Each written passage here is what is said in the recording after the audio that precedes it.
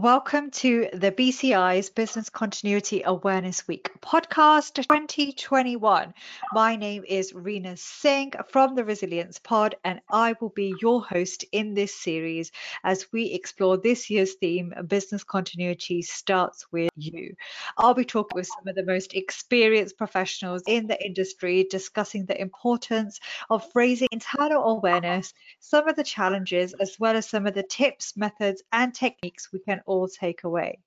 Today's episode is centered around raising BC awareness during a project. My next guest, who has a wealth of practical experiences in business continuity, the security industry, and HM forces. He has been involved in many projects over the years and tells me his favorite one has been working on a certification project on ISO 22301. Please join me in welcoming our next guest, Mark Hobden, Director of Operations Support at Bidvest Noonan, UK. Hi, Mark. How's it going? I'm good. Thank you. How are you? Good, thanks. Welcome. Before we get into this, you've said to us that your favorite project it has been working on implementing an ISO 22301 certification. Can you tell us why? It's more a case of why not, really. Okay. I've been involved in numerous certification projects. I suppose really now for approximately the past 7 or 8 years. Okay. I remember the first time I read the standard, and to be fair, it was the first standard I'd read. And what got me is why more companies didn't have it. Wouldn't you want a framework that is designed to enable your business to continue during major disruptions and impacts to your service? And I think the past year even is a very important one as well. Yeah, indeed it has. And you know what? It's really interesting that you say that, and it's working on projects is different because it's not something I'm guessing a lot of our practitioners would do. And especially when you think about implementing certifications like ISO 22301, it can seem quite draining. So just to get an idea, and the rest of the episode is going to focus on kind of how you've done this and raised awareness is really interesting. So if we dive a little bit deeper into this, who was involved and what was the scope of the project? Well, our scope has changed quite massively over the past 6 or 7 years. So I suppose a very brief overview. I work for a British company called Ultimate Security. They're a decent sized company that operated predominantly in Zone 1 in London. That's where literally 95% of our business was. And we achieved certification in just over 6 years ago now, actually. A lot of people that ran that company, we're looking at a lot of ex-forces, senior police. So it was all very, well, as you'd expect with a security company, very, very security focused. So I had to kind of meld the project, so to speak, around that, just to keep the ND happy, really. And it worked quite well. But then just over 3 years ago, Ultimacy was sold to a company called Noonan, who are now called Bidvest Noonan. And we kept the certificate just within our security division, which was one of the 4 divisions within that company, and decided to go for group certification, which we achieved in November last year. Wow, congratulations. Okay, so you're covering quite a wide sphere, not in your scope, but I guess the people involved. So what kind of the roles around this were involved in helping you gain the certification in this project? I needed for the security side over here, it was really just business as usual because it's something we've been doing for many years anyway. Right. I really needed like the buy-in and the support from a lot of the Irish side, so to speak. And thankfully, I had support from that prior. Originally, we were going to do this project a couple of years ago, but due to a massive rebranding project, we kind of put it on pause for a little bit. But what really pleased me about Bidvest Noonan is when so I'm very compliance related as well. And when I the old Ultimate Security, this isn't a knock on them. Like, we did it because we had to do it. Bidvest Noonan, it's not seen as a need; it's seen as a want. So there was a lot of buy-in from that, and the risk and compliance department that's predominantly based in Ireland were a massive part of the certification project as well. T department, because the group is also certificated against ISO 27001. With my project, I helped them out with theirs, who did get the buy-in. And what really helps from like the operations side, a lot of buy-in and a lot of support from senior directors within like the operations side in Ireland and GB as well, to be fair. Yeah, and I guess that's really key, isn't it? And also involving your risk and compliance departments, definitely something you need for such a project and scope like this. So we've got an idea of how big the scope was and who was involved. No doubts there were challenges. So would you be able to share with us like some of the key challenges you faced when trying to implement Yeah, this? there was the two things that spring to mind really is the first one is the obvious one, COVID. Yes. Massively changed the way that we had to work, which is fine. But there'd be a certain kind of irony, really, if we couldn't continue with a business continuity project during a disruption. So I'm actually pleased it did continue because it shows we've got something that is working a little bit. So as well as like the obvious challenges of COVID, it's like when I mentioned like the old Ultimate Security a while ago, there was like one of our contracts that didn't understand it or need a bit of assistance. They were only around the corner, so I could pop over there, have a cup of tea and a chinwag with the person and go through it with them. Do that during even pre-COVID. I couldn't do that with our current. We operate in two different countries all over the place. So as well as the obvious COVID challenges, it was initially very security focused. So I had to make it Mhm. focused so I could get the buy-in from the management teams within the other sectors that don't provide security. This folks. So basically, I pretty much eliminated the word security and then used scenarios and issues that relate to their service so I could get their buy-in and their support. How did you overcome the COVID challenge and then actually, well, you kind of alluded to it, the other challenge of just replacing the name from security to BC. What else did you do to overcome some of the challenges you faced? Well, with the COVID one, thankfully, we started using Microsoft Teams pre-COVID. There was just numerous different channels set up on Teams for not just relating to the BC project, but for our business operations in general. And we had working groups set up for different elements and different challenges that we'd obviously faced really from March onwards last year. What I did find is that pre-COVID, when there was a little bit of reluctance, because we've always got like large projects on the go. What I found with Bidvest Noonan is they weren't they were very well, we are a very robust and resilient organisation, but it was just never referred to as business continuity or as resilience. It was just seen as business as usual. It was again getting it to relate to what people did. I suppose going back several years when we first started it, I've had to change the way I've worked over the years just because of different issues and like very different scopes. Actually, when I first started it, everything was just brand new and thrown at the sites. We created all these different documents, all these different processes, all these different policies, and it was seen as in addition to what we already did. I was to get the buy-in from people because it was seen as extra work. Obviously, over the years, I just tie it in with what we already do, but make sure there are plans that relate to the individuals, relate to the key functions, the critical tasks of that different department. Done a tabletop exercise for, say, our office staff in one of our office locations. Scenario is applicable to something that could impact what they do.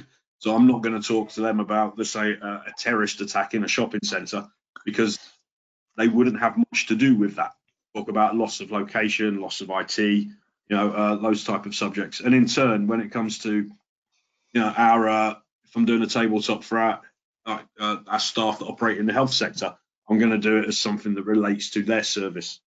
So it's really making it relatable to the role that the people do.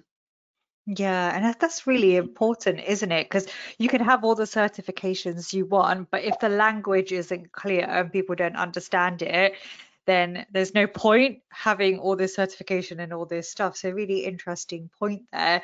And you've touched on this a little bit by defaulting about raising awareness, because this year's theme for business continuity awareness is that it starts with you. So how did you personally raise awareness of this project within this environment?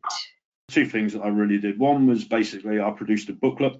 In fact, I didn't produce a new booklet. I reviewed and reissued one that I've been using for a couple of years. Prior to 2020, it was again relating predominantly to our security service. So Okay. I did that thing. I wiped out the word security and just focused on service to make it more relatable. I've set up a series of funny enough, most of them actually came during Business Continuity Awareness Week last year. I kind of used that as a stepping stone as such, Wow. and did a series of online presentations like through Microsoft Teams on different subjects relating to business continuity and risk management within our organisation. And again, for depending on the audience, I tweaked it so it related to like the service line I was presenting to. Fab. It's interesting, isn't it? That with COVID restrictions, and you've done a lot of this awareness, you've had to really adjust doing things digitally. And have you found that that's been a challenge when you were trying to get this Um, awareness there's out? pros and cons. Like I look at the way when we first started using Teams massively, let's say like last March when the first lockdown kicked in, didn't have much etiquette about it. It's very hard to have an informal meeting on Teams. There's got to be a structure and there's got to be someone really directing who's talking and when. So it takes Mm, one of the downsides is it takes away like the natural flow of some conversations. yeah.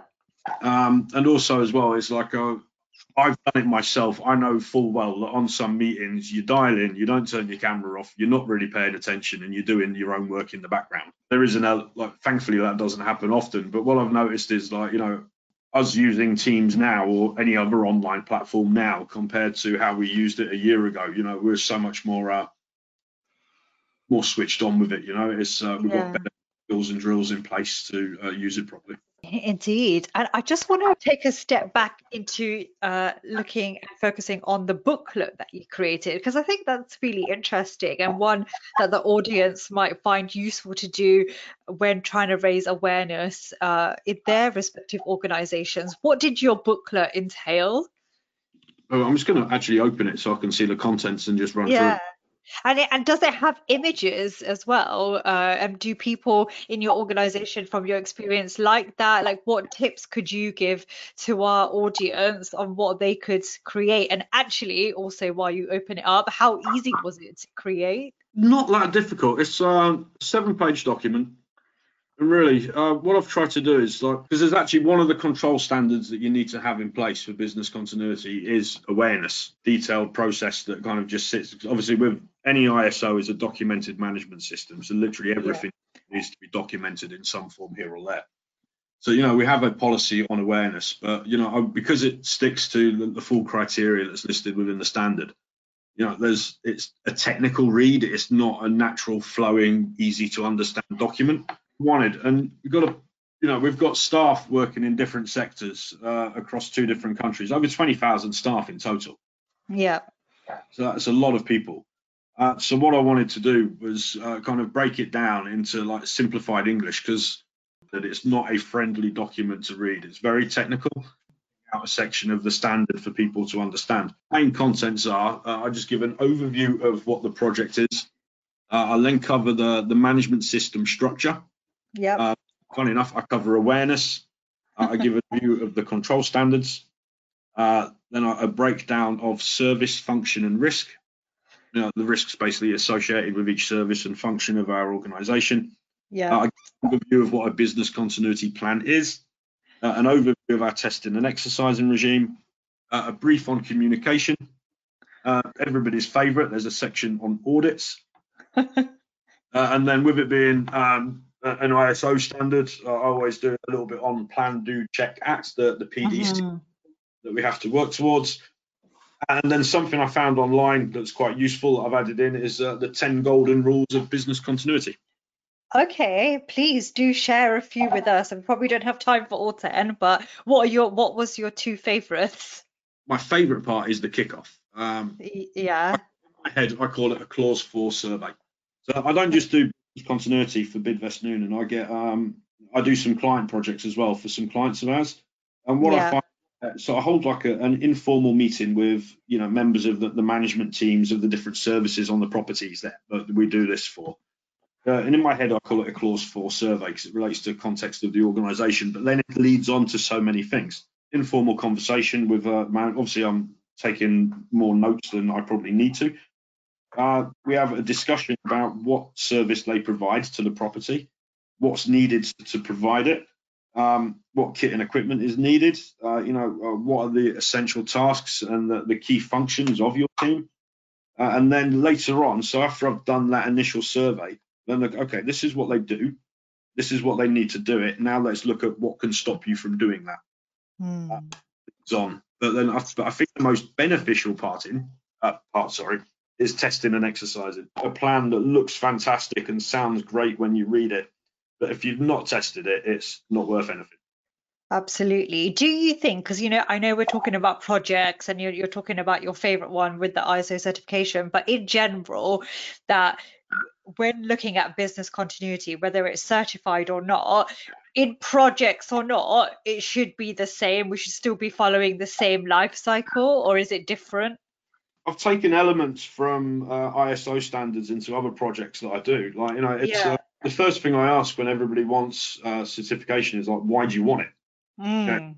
Is that a contractual requirement? Is it something that you need to have? Is it something that you just want to have to tell other people that you've got it? Understanding the reasons why they want it, and then I break it down. And funny enough, like rule number 2 is identify the key in brackets critical services. It's on sort of funny. And then rule number 5, carry out. In here, it's called what if scenario testing and tabletop exercises. To me, the difference between them, there's many different ways of testing a plan. But the 2 most favoured ways I use, especially as we're all working remotely now, is like the what if scenario test, which is very informal, just held with a few people, where you throw out the everyday type of situations that can impact your service. I then use more formal tabletop exercises for dealing with major incidents and major disruptions. Fab. So yeah, we've heard a lot of varied and interesting points from you, which is quite interesting relating to this project. Finally, then, Mark, how did this project end? What was the conclusions and results? Well, technically, it's not ended because we've got certification and it's going to be ongoing for as long as they have the appetite to keep it. In November last year, we were audited remotely by LR, Lloyd's Register. And I'm pleased to say that we did pass the audit and I did achieve certification. But it's not stopping there. But in April, which is in the future from where I am now, we've got just a 1-day audit to transition over to the latest version of the standard, which is the 2019 edition. I suppose over the years, there's been a lot of debate about the business impact analysis. Yeah. And this old standard, it was whilst like the maximum tolerable period per disruption, the MTPD was mentioned in the old standard. It was only mentioned in the glossary, and you're not actually audited against an MTPD. Now we're doing a massive review of our business impact analysis because we need to focus more on like the MTPDs as well. The standard now has more focus on the business impact analysis than what it did. Interesting, very interesting. And I feel like that's a debate for another day. And we could do a whole episode on that, but really interesting. And I really like your point that actually the product hasn't ended. You've got to maintain this when you're putting in any type of ISO, but especially the 2301, it just doesn't end there. You've got to do that cycle, right? So yeah, thanks for some of your insights into this and your experiences. Okay, well, thank you for coming on the BCI's podcast. Mark, it's been great to have you. And guys, thank you for listening to this Business Continuity Awareness Week podcast with me, your host, Rina Singh, and our guest, Mark Hobden. We hope you enjoyed it and it's given you a little bit of food for thought. To learn more about BCAW, Business Continuity Awareness Week, head over to the bci.org/BCAW 2021 and follow us on social media. Thanks again, and I'll see you in the next episode.